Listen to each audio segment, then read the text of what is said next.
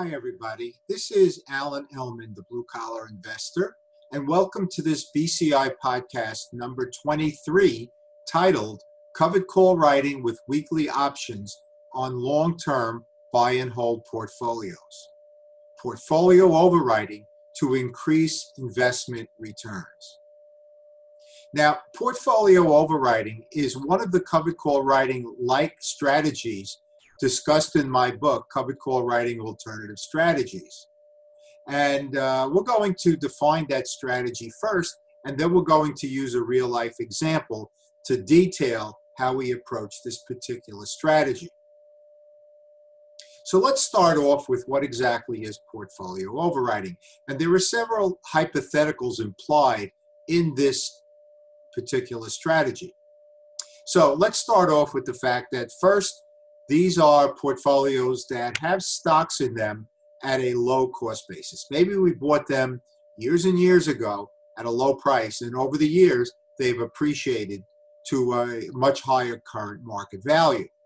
Now, these are blue chip stocks that are generating dividends, and they're trading in non-sheltered accounts. So these are some of the hypotheticals that are associated with portfolio overwriting.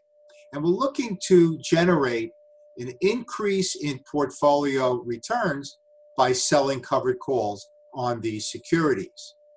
Now, because they are of a low cost basis and because they are in non-sheltered accounts, we don't want our shares sold. So we don't want the options exercised. In other words, we want our cake and eat it too. So we're looking to generate higher results with our portfolio returns, and at the same time, not exposing our shares to be sold. Now, we could never be 100% sure that our shares won't be sold, but there are certainly ways to manage this portfolio so that the chances of exercise are extremely, extremely remote. And this relates to the strike price selection of our options. So first of all, the options most likely not to be exercised are those that are deep out of the money. In other words, much higher than the current market value of the stock. Deep out of the money call options have very low deltas. In other words, the chance of that option being exercised by expiration is very small for deep out of the money strikes. And we want to decrease the chance of exercise, so that's why we look to these particular options. Also, by going deep out of the money, we're allowing our shares to continue to appreciate in value.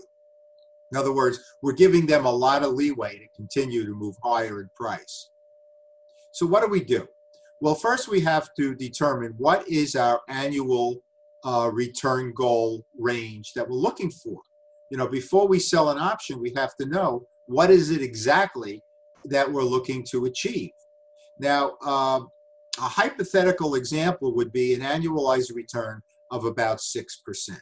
Now, I'm throwing that number out with the understanding that you could look to achieve higher returns, which would be a little more risk of exercise, or even lower returns with less risk of exercise. So 6% is a nice sweet spot for this particular podcast to make our points.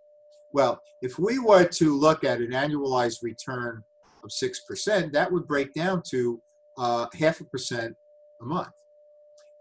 And if we were using weeklies, that would further break down to 0.12% per week. So if we use weeklies, that would be our goal, 0.12%.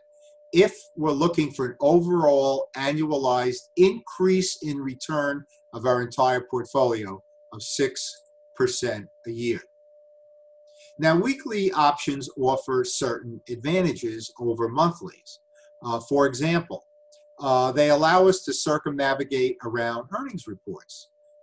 With monthlies, we could do that, but we may be able to only use a particular stock 8 months out of the year. With weeklies, we only have 4 earnings reports, so we can actually only circumvent 4 weeks. In other words, we would deduct from the 52 weeks a year, 4 weeks for earnings report, leaving us 48 weeks.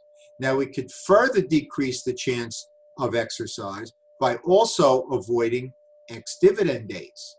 So dividends is the most common reason for early exercise, even though it never really makes sense for an investor to exercise in order to capture a dividend. A lot of retail investors don't understand that, and there's a chance, very small one at that, but a chance that early exercise may happen. So we want to also, to be certain that early exercise won't occur because of dividends, circumnavigate the 4 ex-dividend dates per calendar year. Most companies that report dividends do so on a quarterly basis. There are some that do it every month, but most it's a quarterly basis. So that might end up where 8 weeks we're not selling options. You know, if the earnings report and the X date are on the same week, then it would be, we would have to circumnavigate less than 8 weeks a year. But let's assume for the purposes of this podcast that we're going to avoid 8 weeks out of the 52. So 44 weeks out of the year, we will be selling weekly options, and we'll be avoiding earnings reports, and we'll be avoiding ex-dividend dates. But let me just say a word about earnings reports.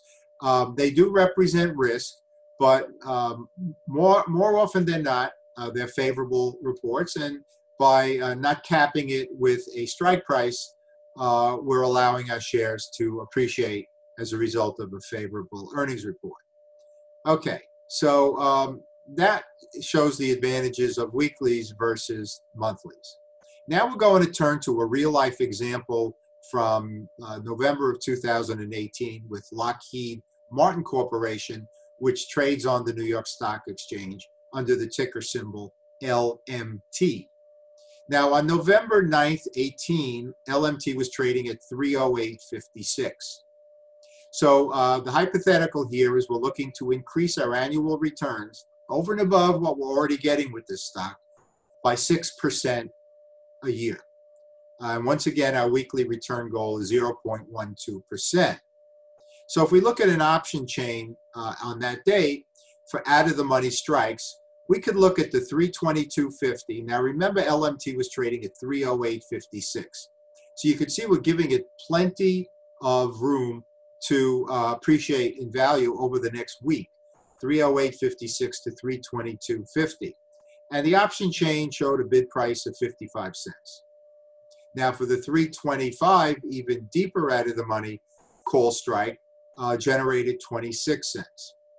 So now we're going to turn to the BCI portfolio overwriting calculator, feed this information from the option chain into the calculator, and the results tell us that the initial return for the 322.50 strike was 0.18%. Now remember, our target was 0.12%. So that's more by a third than what we were looking, actually 50% more than what we were actually looking to achieve with this particular strike. Now the next highest strike generated 0.08%, which is lower than what our target is. But what if we did an equal number of 322.50s and 325s? And that would average out to 0.18 plus 0.8 divided by 2. That would end up with a weekly return of 0.13%, about our target of 0.12%.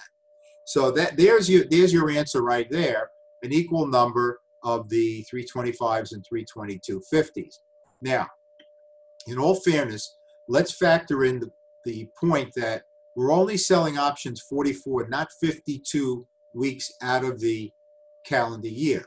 So if we were going to figure out where that 0.13% weekly return ends up, factoring that in, because that would mean only 85% of the time will we be writing covered calls, that would bring the 0.13 down to 0.11, which would work out to an annualized return of 5.7%.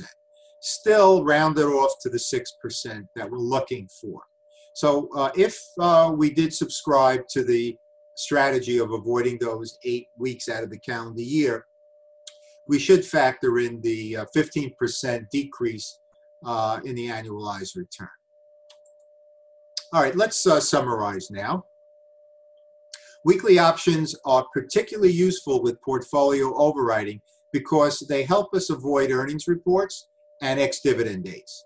Because remember, it's very important to us to not have our shares sold because it might end up in some negative tax capital gains consequences. So we want to avoid sale with the hypotheticals that these stocks at a low cost basis in non-sheltered accounts. Now, out of the money strikes will allow us to achieve the time value return goals we're looking for, as well as allow our shares to continue to appreciate in value. So, and they also have the low deltas. So out of the money strikes are where it is for this particular hypothetical. Now, the BCI portfolio overriding calculator will assist us with these investment decisions. It's a great tool to have if this is the strategy that you're using. Now, for those of you out there that are interested in more detailed information on covered call writing, all different types, we have our complete encyclopedia for covered call writing. The classic edition has been the #1 selling covered call writing book for years now. For more advanced covered call writing strategies like portfolio overriding or the poor man's covered call or the collar, we have a book, Covered Call Writing Alternative Strategies. And of course, during this podcast, I alluded to our portfolio overriding calculator. All these are found on the store on our website, www.thebluecollarinvestor.com. So there you have it, ladies and gentlemen, our BCI podcast number 23, covered call writing with weekly options on long-term buy and hold portfolios, portfolio overriding to increase our investment returns. I hope you enjoyed this video. I want to thank you for taking the time to watch it. As always, this is Alan Ellman, the Blue Collar Investor. Take care, everybody.